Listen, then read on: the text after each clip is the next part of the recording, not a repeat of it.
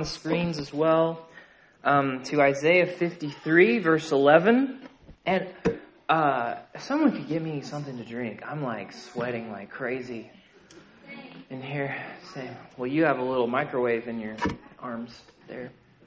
Isaiah 53, 11, he says, after his anguish, he will see light and he will be satisfied. By his knowledge, my righteous servant will justify many, and he will carry their iniquities. Therefore, I will give him the many as a portion, and he will receive the mighty as spoil, because he willingly submitted to death and was counted among the rebels. Yet he bore the sin of many and interceded for the rebels. This is God's Word. So it's Christmas Eve, and for 3 weeks we've been looking at the Messiah in Isaiah. Isaiah is a prophet who's prophesying 700 years before. Thank you so much. 700 years before the Christmas story, and Jesus shows up. So we've just been working through his different prophecies, his different oracles to help us understand. Okay, when angels show up to Mary and Joseph and Zechariah and Elizabeth and Anna and Simeon, they see the baby in the temple. What are they thinking? Like, what's going on for them? And so we want our expectation to be the same as theirs, right? We don't want to think different things than they thought about the prophecy. So the first week we looked at Isaiah 4, 7, 9, and 11, and we saw that Isaiah's Messiah, he's divine, right? He's from heaven, he's virgin born, but he's also human. He comes from Canaan, and his birth signals to the people of Israel that God's not forgotten them. Which is really important, because then it looks like he has. And this child coming says, no, I'm still committed to the promises I've made to you, even though you guys are being rebellious turds right now. And through his reign of this child, the reign of David's son over the throne of Jacob, peace will come to Jerusalem, and it will extend to the ends of the earth. That's what Isaiah tells them. The second week, we looked at Isaiah 2 and Isaiah 30, and saw that Isaiah's Messiah is a teacher. Okay, patterned after the king in Deuteronomy 17, and because he delights in the law of God, he leads the people in it, and blessing comes to them, but he's also a healer, right? He's going to be the one who will bind up Israel's wounds for the final time, for the hands of the king are the hands of a healer, and so shall the rightful king be known. And then this week, Isaiah 40 through 53, not all selected, right? Not the whole. Could be cool, right? We'll see that Isaiah's Messiah is a servant, both to the Lord's servant, Israel, and to all you Gentiles out there this morning. Okay? So, first, who is the Lord's servant? Who has God chosen to bless the nations? Well, in Isaiah, it's pretty clear who God's servant is, but it might be surprising to you, so we'll just work through some passages. Isaiah 41, verse 8, he says, "But you, Israel, my servant, Jacob, whom I have chosen, descendant of Abraham, my friend, I said to you, you are my servant, and I have chosen you." So, who is the servant of the Lord? Israel. Jacob, the descendants of Abraham. Isaiah 43. Now this is what the Lord says. The one who created you, Jacob, the one who formed you, Israel, you are my witnesses and my servant whom I have chosen. So who's the Lord's servant? Israel, right? Not a trick question. It's just what it says, right? Israel is the Lord's servant. Isaiah 44. "And now listen, Jacob, my servant, Israel, whom I have chosen. This is the word of the Lord your maker, the one who formed you from the womb as the firstborn son. He will help you. Don't fear, Jacob, my servant." And Jeshurun, it's a pet name for Jacob, Jeshurun, whom I have chosen. Isaiah 45. I call you by your name for the sake of my servant Jacob, and Israel, my chosen one. So, according to Isaiah, who's the servant of the Lord? Israel. Yeah, Israel's the servant of the Lord. This collective whole of Israel, the descendants of Abraham, the tribe of Jacob. This is the Lord's servant. And so when Isaiah is prophesying these things, he's not just making stuff up from scratch, okay? He just believes God's promise, an everlasting covenant to Abraham. Okay, so if you don't know the story, in the beginning, God made everything and it was awesome, right? He says this, very good, I like. Very good, okay? Genesis 3, there's rebellion from the serpent, the devil, and then human beings join that rebellion, and then God says, this is very bad, I've got to fix it, okay? I'm going to fix what went wrong here in Genesis 12. God calls one guy named Abram, who's a pagan idol worshiper, and he says, Abraham, through you, all the nations will be blessed. Through your family, I'm going to fix stuff. Okay, so we'll just read that here, Genesis 12, that God elected Abram and his descendants for a task, for a role, for a ministry, for a service, all right, to do a service for the whole world. So Genesis 12, he says, Abraham, go to the land that I will show you. I will make you a great nation. I will bless you. I will make your name great. And what will Abraham's crew do? You will be a blessing, right? The curse came, but you guys, through you, blessing will come. Verse 3, I will bless those who bless you. I will curse anyone who treats you with contempt. And then all the peoples of the earth, okay, the Gentiles, y'all, okay, will be blessed. How? Through you, right? Through Abraham's family. One family, one collective servant to bless all the peoples of the earth. So by God's choice, God's decree, Israel is the Lord's servant. Jacob is God's chosen vehicle to mediate blessing and be a light to the nations. I think Ryan's on security. If you want my whole sermon, just look at the back of his shirt this morning. Right? He's got it there in graphic form. So one family, one people, one tribe, blessing all the families. We read this last week, Isaiah chapter 2. In the last days, the mountain of the Lord's house will be established. All the nations will stream to it, to this place, and instruction will go out from Zion and the word of the Lord from Jerusalem, right? Through you, all the families will be blessed. So this is the forever role of Israel, of Jerusalem. John chapter 4, Jesus says, don't you know salvation's from the Jews, right? It comes from them. So Romans 11, Paul says the gifts and the callings, okay, the election, the choosing of Israel, it's irrevocable. Do you know what that means? It cannot be taken away. It cannot be changed or messed with or reinterpreted or reimagined. It's forever, okay? So Isaiah is just saying, yeah, Israel is the Lord's servant, called, chosen to mediate blessing to all the nations of the earth. But there's a really big problem in the story. Israel in Isaiah's day is not fulfilling their role. Okay, through their disregarding of God's ways, through their disregarding of God's laws, through the hardening of their hearts, just saying, no, not going to do it. They're not being a light to the nations. They're not doing, Matthew 5. They're not a city on a hill that they are chosen to be. Instead, they've become blind and deaf and dumb, and they're just not doing the thing. So Isaiah 42, he says, who is blind but my servant? Or deaf like my messenger? Who is blind like the servant of the Lord? Who's blind like Israel? Right? They're supposed to bring light to the nations, but it would be the blind leading the blind. And when that happens, both fall in a ditch, right? So, this is bad news, right? And it's really bad news first for God. Okay? Like it's bad news for the God of Israel, for Yahweh, if Israel's not functioning in their collective role as the Lord's servant, God's word is tarnished. Okay? It's a very important point. If they're not doing what they're called to do, it's very bad for the word of the Lord. He promised that they would be his servant, they would bless the nations. They're not doing it. Okay? Therefore, word on the street is, among the other nations of the earth, that the God of Israel is not faithful to his covenant. He's not faithful to his word, either because he's finicky, right, and a liar, or he's just not powerful enough to complete it. You see what I'm saying? Like that, Yahweh looks really bad in Israel's doing it. So it's a big problem. So it's bad news for God, but it's also bad news for Israel that they're not doing their job. God promised, chose, commanded them, you guys bless the nations, and in disobedience, they're not doing it. And in the Torah, Leviticus and Deuteronomy, God lays out curses for them that will come upon them if they're disobedient, if they don't walk in their calling. Okay, so bad news for God because he looks, bad news for Israel because judgment will come. And further, it's bad news for the nations. Okay, how are the nations to receive blessing if the servant keeps fumbling the ball? Just bad news all around.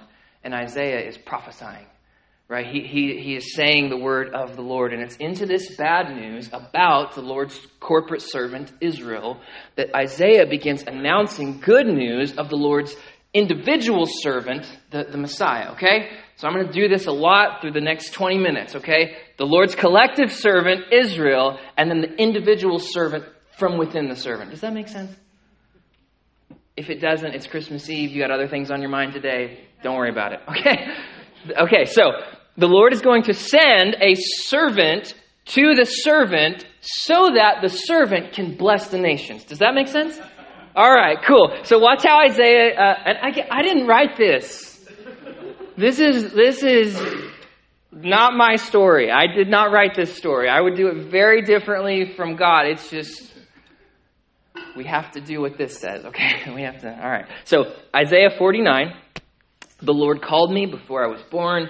He said to me, you are my servant, Israel, in whom I will be glorified. So you're reading and you're hearing Isaiah and you're like, oh yeah, the collective servant he's been talking about the whole time. But Isaiah keeps going. Verse 5, he says, and now the Lord who formed me from the womb to be his servant and to do what? What's the task of the servant that Isaiah is talking about now?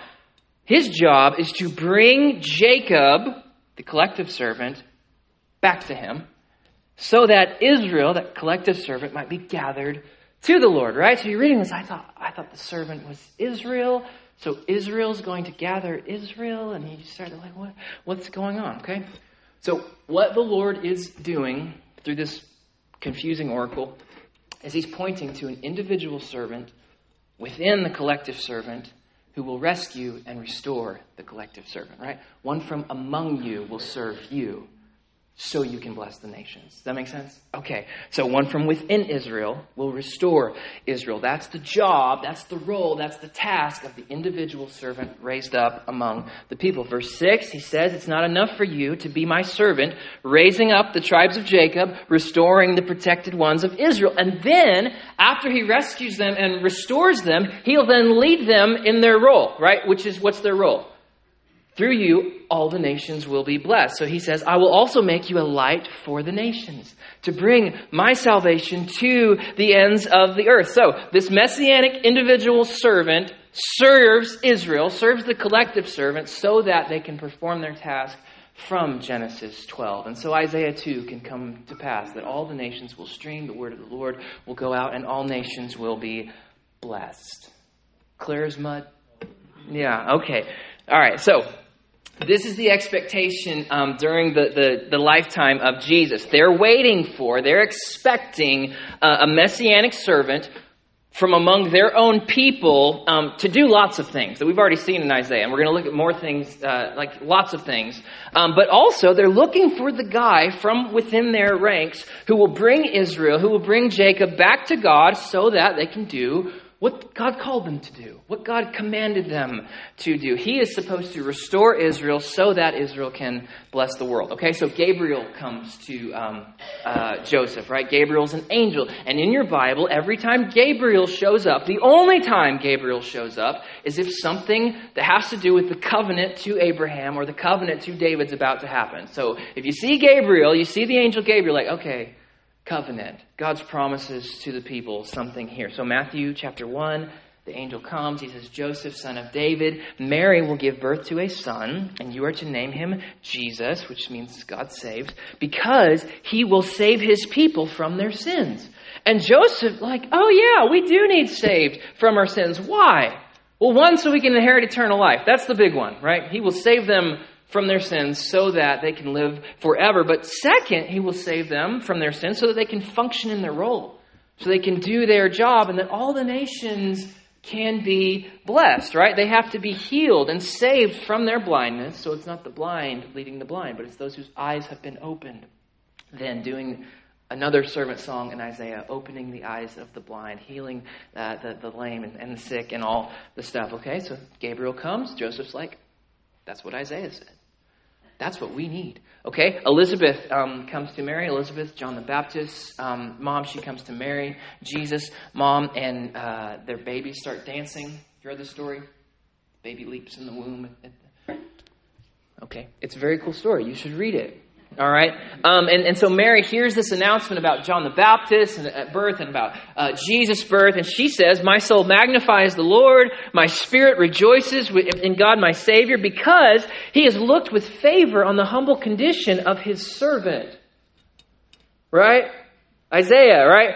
He has helped, verse 54, he has helped, through the birth of this child, he has helped his servant Israel, remembering his mercy to Abraham and his descendants forever, just as he spoke to our ancestors, right? So the angelic announcement's happening, Elizabeth, Mary, that whole conversation, and Mary's going, oh yeah, Genesis 12, the blessing of all the nations through Abraham's seed, it's on. It's going to happen, right? And we've been waiting for, thousands of years. We've been waiting for this guy to arrive, and hope's starting to waver a little bit, okay? Which is just normal. It's not unique to these people. It's everybody. Hope wavers, and I think about that we're in this facility a lot because I started going to this church in 4th grade in 2004, and since then they're like, yeah, we're going to build a new building someday. And since 2004, I've been like, okay, and that's like 20 years. They've been waiting thousands of years. And also, it's really cool. This is our first Christmas Eve in here. Tonight will be cool. So anyway, the announcement comes about the birth, and they're like, yeah, Genesis 12. We have to be restored so the nations can be blessed. They bring baby Jesus to the temple for his circumcision. We don't cover that in the Advent sermons a lot, okay? But big part of the story. And so they bring the baby, and Simeon's in the temple, Luke 2:25. What's his expectation? Well, Simeon was righteous and devout, and he's looking forward to what? To Israel's consolation, to the servant being consoled, because they have a role to keep, and they're not keeping it. So he's like, do that thing, God, send the servant so we can bless the nations. And the Holy Spirit was on him, and it had been revealed to him by the Holy Spirit that he would not see death before he saw the Lord's Messiah, which is very cool.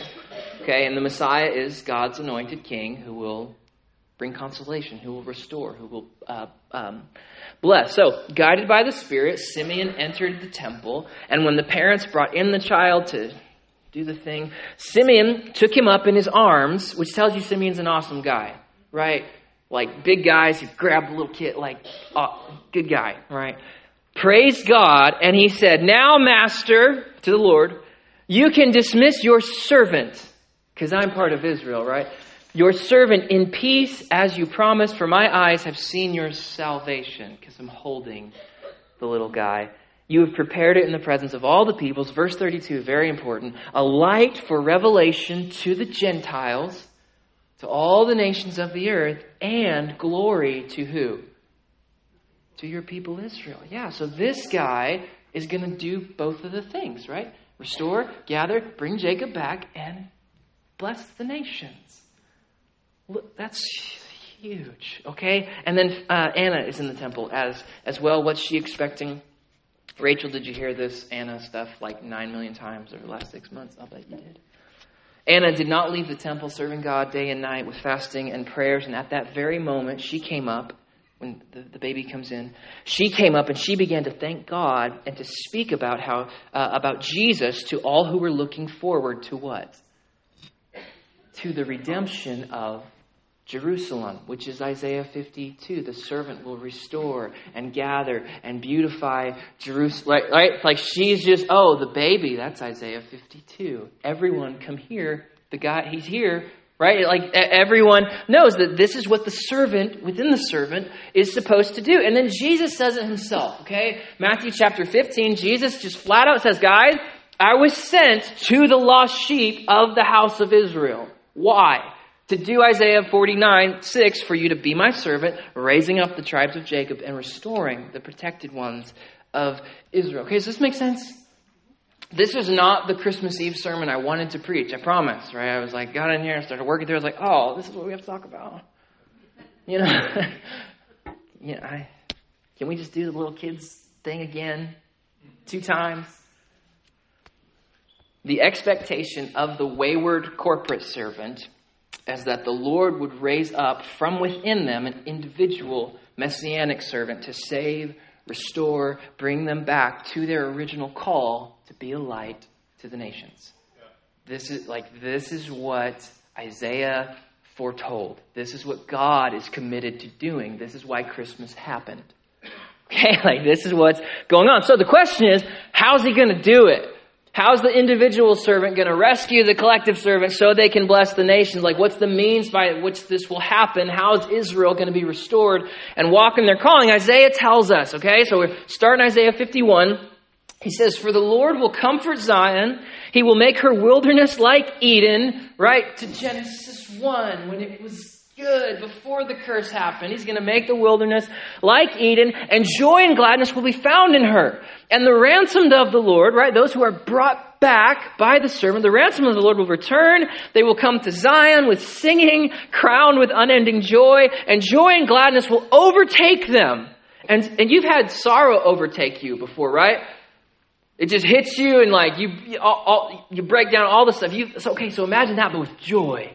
Joy overtakes you, and then sorrow and sighing flee away. Isaiah 51. Into Isaiah 52. "Be joyful, rejoice together, you ruins of Jerusalem." Then he tells them how they're going to rejoice and how this will happen. Isaiah 52, verse 13. "This will happen because, see, my servant will be successful." So Israel, Jacob, the servant, will be delivered through the success of the servant.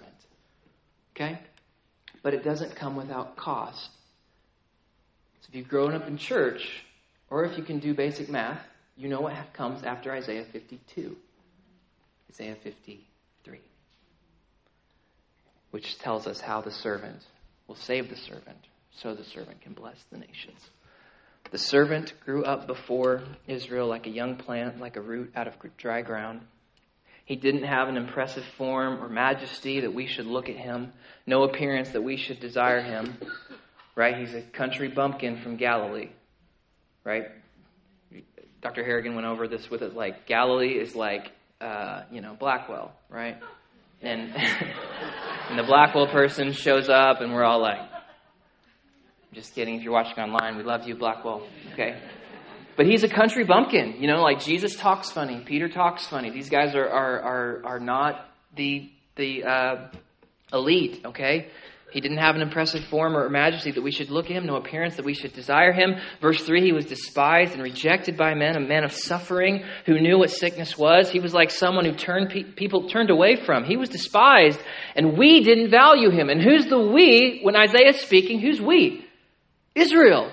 We didn't value him. We didn't recognize, understand, embrace him as the servant to us. So God's sending them a servant. He's sending the servant a servant, and yet he's going to be despised by his own. Verse 4, yet, in spite of their devaluing and rejecting of him, yet he himself bore our sicknesses. And who's the our in Isaiah? Israel. He's bearing our sicknesses. He carried our pains. I'll get to that. Gentiles will rejoice in all of this, but don't skip ahead. Our pains, but we, Israel, in turn, we regarded him stricken and struck down by God and afflicted, right? They're looking, and spoiler, this is Jesus, he's on the cross, right? Okay, he's afflicted. But, verse 5, the servant was pierced because of our rebellion. Who's the wayward servant? Who's blind and deaf and dumb and disobedient? The servant, right? Because of our rebellion, he was crushed because of our iniquities. Punishment for our peace was on him, and by his wounds we are healed. He's the one who's going to bring healing and restoration to us. Verse 6, we all went astray like sheep. We've all turned to our own way, but the Lord has punished him for the iniquity of us all. He was oppressed. He was just real. Joe's not here to tell us this because Joe always loves to talk about. This is 700 years before the Jesus event, guys. This is way before the cross, and Isaiah is just like bam, bam, bam, bam. That's why one reason I trust the Bible's worth giving and believing and relying on is because you don't prophesy this and then it happened just like it did unless you're of the Lord. He was oppressed, he was afflicted, yet he did not open his mouth. Like a lamb led to the slaughter, and like sheep silent before her shearers, he did not open his mouth. He was taken away because of oppression and judgment, and then he was cut off from the land of the living. Say he died. The servant died. He was killed, put in a tomb. He was struck. Why? Because of my people's rebellion. He was assigned a grave with the wicked, though he himself was not wicked. This is wrong. This is unjust. And the point Isaiah is making, the birth of Jesus and the life of Jesus and the cross of Jesus and the death of Jesus and the resurrection of Jesus, what this is telling us is that God is so committed to the covenant, so committed to what he spoke to that guy out in the wilderness, to Abraham thousands of years before, so committed to his words, so committed to this family walking in their calling that he was pleased to crush the individual servant on their behalf. Verse 10, yet the Lord was pleased to crush him severely. So Jacob, Israel, they've gone astray, yet the Lord's servant stands in on their behalf, verse 6, and takes their punishment, our wounds, our transgressions, our iniquities, okay? So the individual servant, Isaiah says, again, long before he shows up, Isaiah says, he's going to be crushed on behalf of his people, okay? But he's not just a suffering and dying servant. He is a rising servant. And he will see the seed of Abraham walk in their calling, and the glory of the Lord will cover the earth as the waters cover the sea. Isaiah keeps going. When you make him a guilt offering, he will see his seed. He will prolong his days, and by his hand the Lord's pleasure, and the Lord's pleasure is that the nations would be blessed. This is the heart of God, right? He's not like, oh, Genesis 3 happened, the rebellion happened, that stinks. You know? It's like, no! All the nations will be blessed. Eden will cover the earth. I'm committed to it. The Lord's pleasure will be accomplished because after his anguish of the servant, he will see light and be satisfied. He will suffer for sin, and then he will rise in glory. Just like Jesus told the guys on the road to Emmaus, right? So Jesus has lived, he's died, he's done the cross thing. There's two guys walking on the road. Jesus is in disguise or something. I don't know why they can't recognize him. And they're sad. They're so sad. And Jesus, sidles up to them and he says, why are you guys so sad? Like, why the long face? And they said, don't you know? He says, know what? Know what? And they said, Jesus of Nazareth, this guy who was attested as the Messiah with signs and wonders and miracles, and he spoke with authority. Our chief priests and our elders killed him, and they put him in the tomb. And we thought, they say, we thought that he was the one who would bring redemption to Jerusalem. We thought he was the guy, but he was killed. And Jesus says to them, haven't you read Isaiah? Haven't you guys read, oh, slow of heart and slow to believe, all that the prophets have spoken, right? Which includes the glory of the servant and the resurrection of the servant, but that includes the suffering servant. Haven't you guys read that after his anguish, he will see light? After his suffering, he will see glory. He will be satisfied, and by his knowledge, verse 11, my righteous servant will justify many, and he will carry their iniquities. Therefore, I will give him the many as a portion, his inheritance. He will receive the mighty as a spoil, right? All the nations will be his, okay? Because he willingly submitted to death. Philippians 2, therefore, because he's acted in this way, been obedient unto death, therefore God has highly exalted him above all names. And every name, every knee should bow in heaven, on the earth, under the earth will bow and recognize him as King of kings and Lord of lords. Why? Because he willingly submitted to death for others. He was counted among the rebels, yet he bore the sin of many and interceded for the rebels.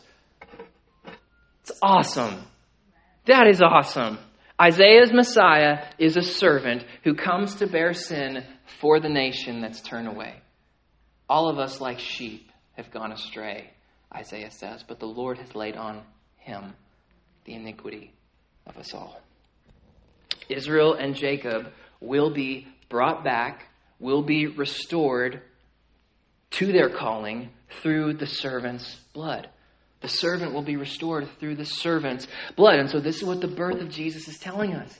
This is what the life and death and cross and resurrection and ascension of Jesus, this is what it signals to the Israelites with faith. Joseph and Mary, the child comes, he does his thing, and they're like, I've read this before. We've read this in the synagogue many times. Zechariah and Elizabeth, Anna and Simeon, the disciples, the apostles, they're seeing the life of Jesus. They're following him. They're giving their life to him. And they're thinking, oh yeah, one of our own, a servant within the servant will call us back to God's instruction. Will bring comfort to Zion. Will bring justice to the nations. And he, through his blood, will save us from our sins.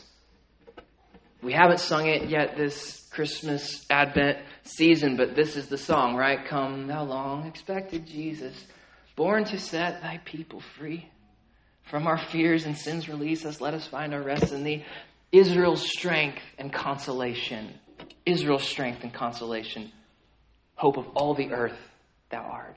Dear desire of every nation. Joy, right? Like this is who he is, okay? Born thy people to deliver. And so Jesus says as much, right? Jesus is living and teaching and he's doing his thing. And right before the cross, he says as much. Matthew 20:28. Jesus says, the Isaiah 53 servant who will bear the iniquity of the people. I'm the guy. For the Son of Man did not come to be served, but to serve and to give his life as a ransom for many. At the last Seder meal, Matthew 26:28, to pour out his blood of the covenant, right? Confirming Abraham's promise, confirming David's promise for the forgiveness of their sins.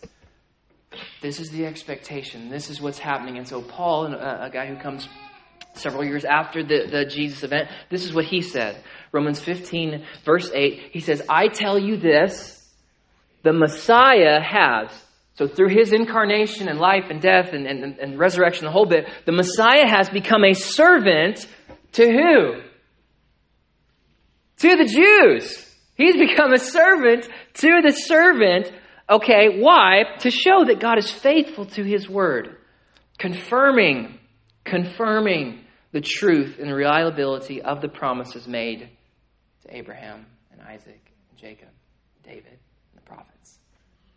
This is what the servant is doing, okay? Through the servant's work that Isaiah prophesied about, Israel can know, hey, the covenant's intact.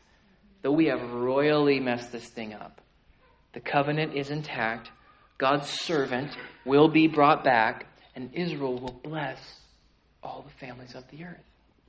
Genesis 12 is not undone. God's still committed to it, okay? And the reason we know God's committed to it is because the servant's work made sure of it. Okay? So, now we get to rejoice, you Gentiles. That the servant has acted on behalf of the servant is good news for you, Gentiles. So Paul keeps going. I tell you this, the Messiah has become a servant to the Jews to show that God is faithful to his word and to the patriarchs. So that, verse 9, why did God do this? So that Gentiles may glorify God for his mercy. Right? The good news has come to us through the Jew. And therefore, if we believe it, right? If we put our trust in the cross for the forgiveness of our sins, and I don't care what your sins are, how long you've been living in them, whatever, if you put your trust in his cross, in the servant's suffering for the forgiveness of your sins, and you put your trust in his resurrection as the guarantee of your resurrection on the last day, Paul says, you can rejoice with his people. You can be glad and happy that the gospel has come to you. Verse 10. Again it says, rejoice you Gentiles with his people. You Gentiles with the servant people. And again, praise the Lord, all you Gentiles. Let all the peoples praise him. And what are we praising him for? We're praising him for the work of the servant. We're praising God that he's committed to what he promised in Genesis 3, that the serpent's head would be crushed, what he promised in Genesis 12, that all the nations would be blessed through the seed of Abraham. We're praising him because of the promise to David that a son of David would sit on the throne and reign over the house of Jacob and of Israel forever and govern all the nations in righteousness. And we praise him for the blood of his cross, the blood of his covenant, not just for Israel's sins, but for our sins. This is the teaching of Jesus, that whoever puts their trust in him will not perish, but will live forever, be raised from the dead. For God did not send the Son into the world to condemn the world, right? Doesn't do Genesis 3 and throw it away, but that the world might be saved through him. So rejoice, you Gentiles. Rejoice. Robert, would you come help us, please? Verse 12, again, Isaiah says, which the letter to the Romans is just like Isaiah, the whole thing. Again, Isaiah says, the root of Jesse, so one from among, right? The root of Jesse will appear, the one who rises to rule the Gentiles, and the Gentiles will hope in him. That's why you're here today. Even if you don't know it, like that's why you, with whatever you're, of those nations that were scattered in Genesis 11, through grace, through God's kindness, through God's commitment to the covenant, this news has come to you. And you have to respond to it. Okay? That's the point of news. Not that you just hear it and go, that's interesting. The point of news is to bring a response. Okay? And the response, again, is to repent of your sins. Right? If you're going this way, the wide road that leads to death, to repent is to turn on the narrow path that leads to life. Put your trust in the cross of Jesus for the forgiveness of your sins. And you'll actually be forgiven. Okay? Your slate will actually be wiped clean. And at the day of the Lord, the day of judgment, when you stand before God, right? And you're going to give an account for your life, Romans 2, the deeds done in the body. It's bad news for all of us. But the cross says that he's put on him the iniquity of us all. And so if you respond to the news with repentance and trust in the cross, on the day, you'll be pardoned, counted clean, and you will enter life. You'll be raised from the dead to live forever. Sorrow and sighing will flee. Big feast, well-aged wine, fatty meats, all the stuff. And all you'll know is life and joy and peace forever and ever and ever and ever. That's if you respond to it. If you don't respond to it, condemnation on the day is yours. And so I'm pleading with you on behalf of the servants to put your trust in him. And if you have questions about how to do that, like, okay, what do I do? Members of Christian Life Church, can you guys raise your hand? If you're so these are our members. They can tell you how to put your trust in Jesus, how to repent of your sins, how to follow Jesus, the whole bit. Okay, or you can talk to me or any of our other elders. But don't leave here today not putting your trust in Jesus. That's folly. The root of Jesse will appear, the one who rises to rule the Gentiles will hope in him. And then Paul finishes with this, that now may the God of hope fill you all with joy and peace as you believe in the work of the servant on the servant's behalf, and the work of the servant on your behalf, right? As you believe in the promises and the blessing flowing to all the nations, so that you may overflow with hope by the power of the Holy Spirit. Let's pray.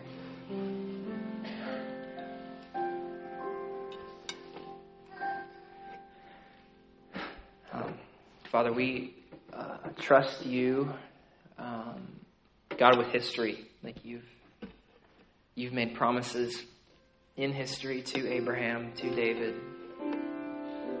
to the prophets. You've made promises, and Christmas tells us that they're true, that you haven't forgotten the covenant. You're committed to it. You're faithful to it. Your word is sure. And so I ask that we would rejoice in it today. We would rejoice in your commitment to your people today that has brought blessing to us and life to us and will bring life to us. God, I ask you that the Holy Spirit would come now on us. And he would do what Jesus said he would do. He would convict the world concerning sin and unrighteousness. He would remind us of everything Jesus taught. And he would turn hearts to him. And that the Gentiles would hope in him.